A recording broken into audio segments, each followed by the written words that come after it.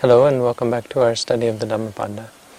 Today we continue on with verse number 35, which goes as follows. Dunigahasa lahuno yatta kama nipatino cittasa dhammato sadhu cittang dantang sukhavahang, which means difficult to restrain, flighty, landing upon or lighting upon whatever it desires. The taming of the mind is good. The tamed mind brings happiness. So, another really pointed teaching from a meditative point of view. And this one has very much to do with meditation. It's actually quite a story, well known among Buddhist circles. The story goes that there was a village called Matika, and there was a group of 30 bhikkhus who went to practice meditation there.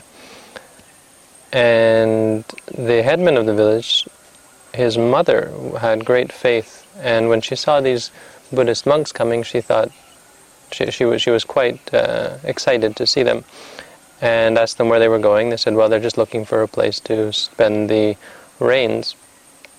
And so she immediately jumped upon it and said, look, if you stay here, then I'll be able to take the precepts and follow your listen to your teachings and learn more about the Buddha's teaching and have a very good chance to study and practice the Buddha's teaching. So she said, please stay here and we'll build you a monastery. And so, poof, just like that, they built off in the forest a monastery for these monks with the hopes or under the promise that they would stay there for the rains.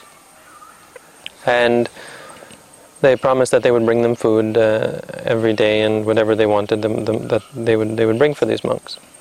And so the monks were quite happy about this, because it would mean that for the rains they would have a chance to practice meditation strenuously and put all their effort into the practice. And so once the monastery was finished, they all went in and they had a meeting amongst themselves as to how they were going to conduct themselves for the rains. And what they said, just incidentally, the things that they said were kind of interesting. One of them is quite pertinent. It sort of gives you an idea of the intentions that they had going into this. They say, the Pali is amha kanhi sakka kehang viya. Just like our own house, Akta Mahanirya, the 8 hells, Viva Ta Dwara Yeva. The 8 great hells are wide open for us, have their gates wide open for us, just as if they were our own home. So they say it would not be good for us to be pamada charang charitung na vatati. It is not proper. It will not be that it is not the case that we should be negligent, because the 8 hells are wide open, meaning they still had greed, anger, and delusion. And so if they were negligent, then these things would lead them into one of the 8 great hells.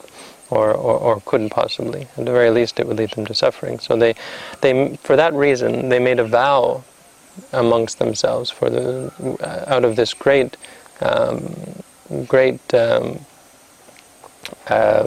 anxiety or fear that they all had of the possibility of going to a bad place, and out of a desire to become free from it. They made a very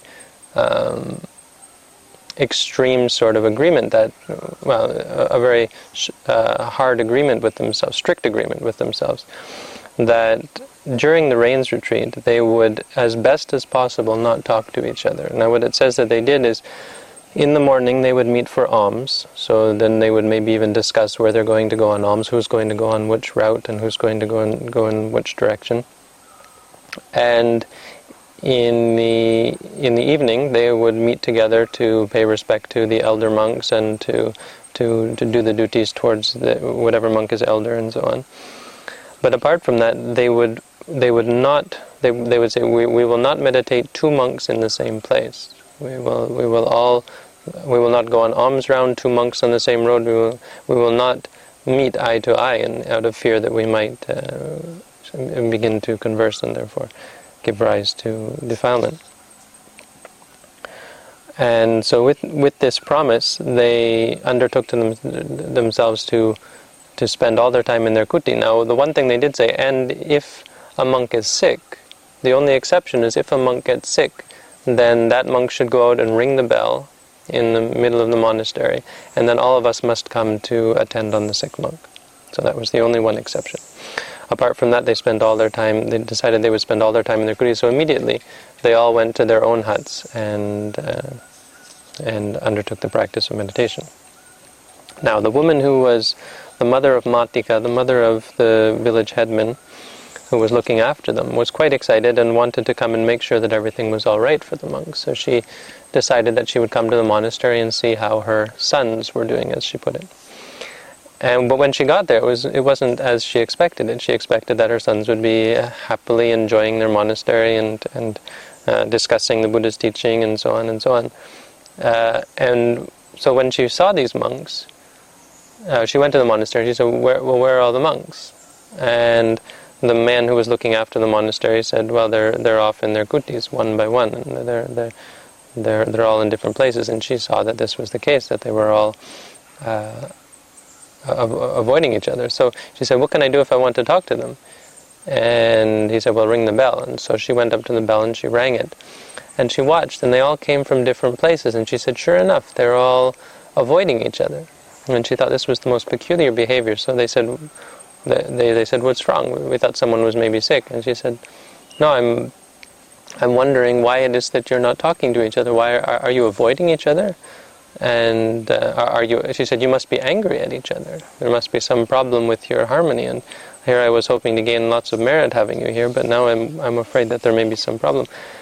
And they said, no, it's not the case. We're practicing meditation. And when you practice meditation, you have to be in solitude. And she said, what does this mean, practice meditation? She had no idea what this was. And well, practice meditation, in our case, we're thinking of the parts of the body. We say to ourselves, hair, and skin, and so on, focusing on the 32 parts of the body, and as a result, developing calm and tranquility, and then developing insight based on that. This is what we've been taught to do. And she said, that's quite interesting, actually. And she said, is it only monks who can practice this teaching? And he said, no. And they said, no, anyone can practice this teaching. And she said, well, then can you teach it to me? And so they taught her these 32 parts of the body. And to just get to the end of the story, she practiced diligently and actually gained the third stage of enlightenment, anagami. Means she had no more sensual desire, no more anger, but she would still have these subtle desires to become and or to not become, desire to get rid of things and the desire to achieve things, to be this and to not be that, and she still would have conceit and so on, some of the subtle defilements. But she was totally freed from the lower defilements of lust and craving and so on, and anger and aversion. And she thought, wow, this is wonderful. She said, well, I wonder, when did these monks attain this state? And she used these powers that she gained as a result of her enlightenment, to send her mind out and to examine these monks. And she said, these monks are still full of greed, anger, and delusion. They haven't gained anything. She said, what's wrong? They've been here for some time practicing meditation. I wonder what could be wrong. And she looked and she said, do they have suitable lodging? Yes, they have suitable lodging. Do they have suitable company? Are there any problems in between them? No, there's no problems between them. Do they have suitable food? And she said, they don't have suitable food. And so she thought to herself, she sent her mind to all the monks, and she thought, which monk needs what sort of food? And she realized what sort of food that the monks wanted, and what sort of food would make them, would bring them comfort in their meditation. And so she prepared these foods for them, and apart from that, prepared everything for them. Whatever they needed, whatever they were lacking, or whatever she knew for herself would help them, she brought it to them. And as a result, the monks were all able to attain arahantship. As a result of attaining arahantship, they said to themselves, wow, at the end of the rains, they said to themselves, the time has come for us to go and to see the Buddha. And so they went back to see the Buddha, and the Buddha said, oh, you all look bright and radiant, you must have had suitable lodging and food and so on. And they said, oh, did we ever? This laywoman, she attained anagami, and she was able to read our minds, and she got us whatever we want. And the Buddha said, oh, that's great, good for you, and so on. It was something profound, of course. They had become arahants.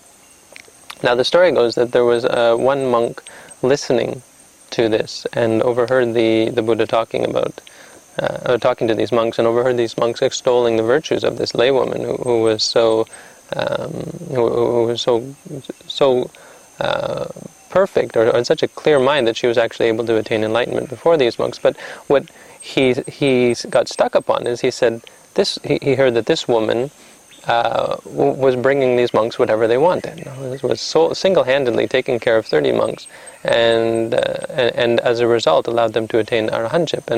And kind of out of greed, he thought, wow, if I go there, I'll get whatever I want. If I want water, I'll get water. If I want food, I'll get food. Whatever kind of food I want, I'll get it. And so he asked permission to go and stay there. Or I'm not even sure if he asked permission. He just immediately went to this monastery, and he said, okay, if this woman can read my mind, may she send someone to clean up this monastery for me, and because it would have been all covered over in leaves and so on. And immediately this man shows up, or not immediately, but after some time, this man shows up and starts sweeping the monastery. I thought, wow, that's quite incredible. And so he thinks, there's no water here, may she send some sweet water. And after some time, someone comes with some sweet water, and then he thinks, oh, in the morning, may she bring me this kind of good food and yagu or kanji or so on, with sugar and this and that and dainties and something like that. May she bring me exactly what I want. And of course, she brings exactly what he thinks of. And then for lunch, the same thing. And then he says, wow, this is incredible. I would really like to meet this woman. And so she, within no long time, she comes to see him. And he asks her, he says, wow, is it true that you can read people's minds in this way? And she said, why do you ask? And he said, well, people said this. And she said, oh, and she did her best. She avoided the question completely. And he thought to himself, for sure she can read my mind, because she isn't saying no, but because of her purity, she doesn't want to say yes. And he thought, what have I done? What am I doing here? Suddenly, just the gravity of the situation occurred to him. He said, if I have one thought of lust, imagine this woman is going to know right away, and she'll probably grab me by my robe and throw me out of the monastery if she finds out all the defilements that I have in my mind. And so the rest of the day, he just was walking around paranoid, or thinking, oh, I can't stay here, I can't stay here. Ran back to the monastery where the Buddha was. The Buddha saw him coming and said, why aren't you staying at that monastery? And he said, I can't stay there. If I have one impure thought, this woman's going to know it right away. And then the Buddha gives this verse. This is the teaching that he gives to this monk. He says, look, you don't have to guard this thought or that thought. Can you do one thing? And he said, what is the one thing?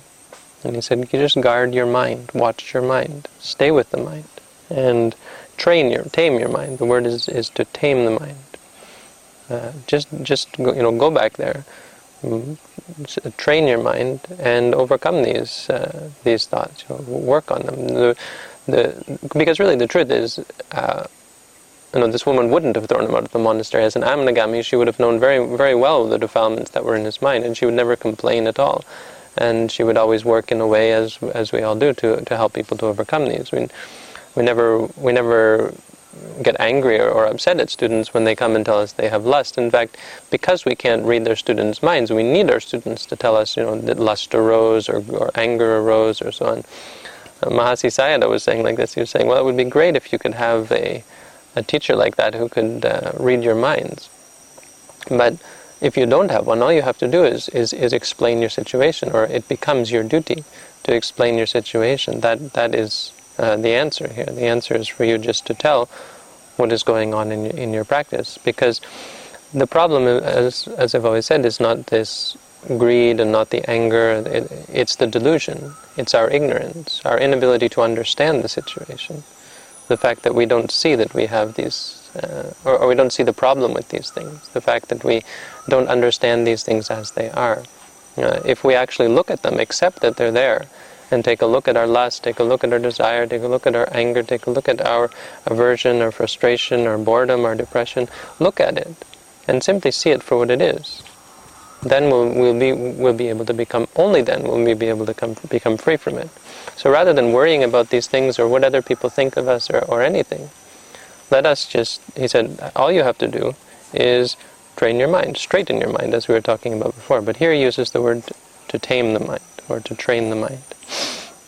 And then he said this verse, he said, the mind is difficult to restrain and flighty, lighting upon whatever it desires. The taming of the mind is good. The tamed mind brings happiness. That's the verse. And then the story goes that as a result, he did go back and became enlightened as a result. So for our practice, I think it's quite obvious, and it's quite obvious in this with this example as to the importance or the meaning of this verse. That yes, this is the case. The mind will run after its desires. It will run after what it wants. If it wants, or if it wants something, then it will chase after it. And the commentary here has something interesting to say. It says, so much so that it won't worry about its reputation. It won't worry about what is right or what is wrong. It won't worry about things like, in the case of lust, someone else's wife, someone else's husband. It won't worry about things like someone else's possession. It won't worry about suffering for oneself. It won't worry about suffering for others. If one is angry, even though one knows that one is hurting oneself, one will kick things and punch things, punching the wall and causing great suffering to oneself. This is the meaning of the word yatha kama nipati. Whatever it wants, no matter what, whatever the defilements lead one to, it will go there no matter what, in complete disregard for what is right or wrong. So this is why we see infidelity, and this is why we have theft, this is why we have murder, this is why we have suicide, all of these things, because of our desires and our aversions, and our inability to control them.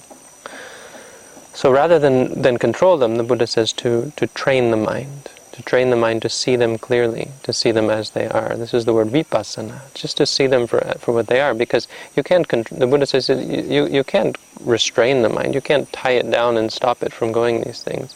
It's lahu. The word is lahu, which means light or flighty, like a bird. These words are actually what you would use to talk about a bird. The last time we had a fish, now we have a bird. It's like a bird because it lights on whatever it wishes. If it doesn't like it here, it will go there. If it doesn't like it, it will go here. As soon as something scares it, it will be gone.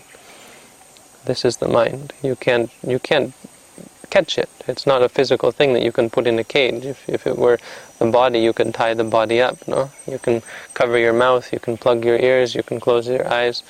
You can stop up your nose. You can stop. You can the body. You can stop. But the mind you can't stop. No matter if you do all of these things, the mind will still escape to cause you endless grief and suffering. In fact, if you do such a thing, you'll find, for most people, they just go crazy as a result. This is the funny thing, because you think you can control it, and the more you try to control your mind, maybe you try to take medicine. Some people, when they have headaches or when they're thinking too much, they'll take pills or drugs, and the more you take them, the worse it gets. And the more wound up the mind becomes. So the more you try to tie the mind down, the more of a problem your mind becomes. So the Buddha taught us to train the mind to see clearly. This is in the last one we were talking about straighten the mind. But the word tame here, or dhamma, or danta, this means the the making the mind like a trained animal, like a horse or a buffalo or something that is trained and understands what is the important thing to do. So teaching the mind to understand what is of its benefit, what is of its own benefit, and what is to its detriment. Understanding the anger, understanding the greed, seeing it for what it is. So this is very much a reminder to us that the untrained mind is the cause for all of our suffering. And it's simply by training the mind that it leads to happiness. The first kind of happiness, of course, that it leads to is that it helps us to overcome suffering. So as these monks said, it was the untrained mind that had greed, that had anger, that had delusion, that had opened up the hells in front of them. They could even see in front of them that if they were to just follow their desires, follow their aversions, it's open like the doors of their own house with a big welcome mat in front. This is what they said. So the training of the mind, the taming of the mind stops that. It stops the mind from exploding. It stops the mind from going insane. It stops the mind from following after desires and aversions and causing so much suffering. We can see it even by when people get angry, they kick things and they punch things, as they said, or they hurt other people. How we destroy our lives. Even in this world, you can understand how training the mind, taming the mind brings happiness. If you think of how the world, mostly people think that happiness comes from war, from conflict, and from victory. So what is the result of that? We see how the world has gone to war, and when the world is at war, so little peace in the world. The peace vanishes like a mirage, and what you're left with is conflict, and the victor gains the ashes of the spoils. No? What you get is a world of rubble and fire and suffering. The suffering that comes from war is something that we have all been told about and read about and heard the records of. Even in our society, when we look at capitalism or materialism, or when we look at this competitive society, what it has brought to us, how much suffering, how much poverty, how much lack of trust this has brought to the world. How we can't even trust our neighbors, we can't trust our community, how we can't trust the people at the stores, we can't trust the banks, we can't trust anybody, where we can no longer trust each other. Because their minds are not trained, because their minds are full of these things. Even in the family, the untrained mind, amongst family, friends, at work, if you talk to anyone about their job situation and how it's going, almost anyone in the world will be able to tell you about the fighting and the politics that goes on at work. And then if you ask people about their home life, most people nowadays, because of the nature of our minds and our desires and everyone's conflicting desires, the anger and the fighting and the harsh words, even the abuse that goes on as a result of our untrained minds, how people, even though they want to find happiness and they want others to be happy as well, they will end up bringing great suffering to both themselves and to others. This is all from the untrained mind. If we begin to practice meditation and then we consider our own lives, because of the stability of mind that comes and the ability to reflect clearly on where we've come from, we'll be able to see the suffering that we've been causing in our lives. It become quite clear to us where all of our suffering comes from, and it'll become clear to us that we were in much suffering that we didn't even realize. And we thought we were living in great peace and more or less lying to ourselves. Once you begin to practice meditation, you start to, all of this comes up, and much guilt about all of the things that you've done to hurt others when you were just avoiding it the whole time and pretending it didn't exist. And now, as your mind starts to calm down, you get to see everything that's in there. So for someone who's practiced meditation, this is a clear teaching that it is the trained mind, the tamed mind, the straightened mind that brings happiness. So it's a good teaching for us to always remember. Cittang dantang sukhavahang. It's one that is often taught in Buddhist circles, that the trained or the tamed mind brings happiness. So, just one more verse in our series on the Dhammapada. And thank you all for tuning in, and we'll see you again next time.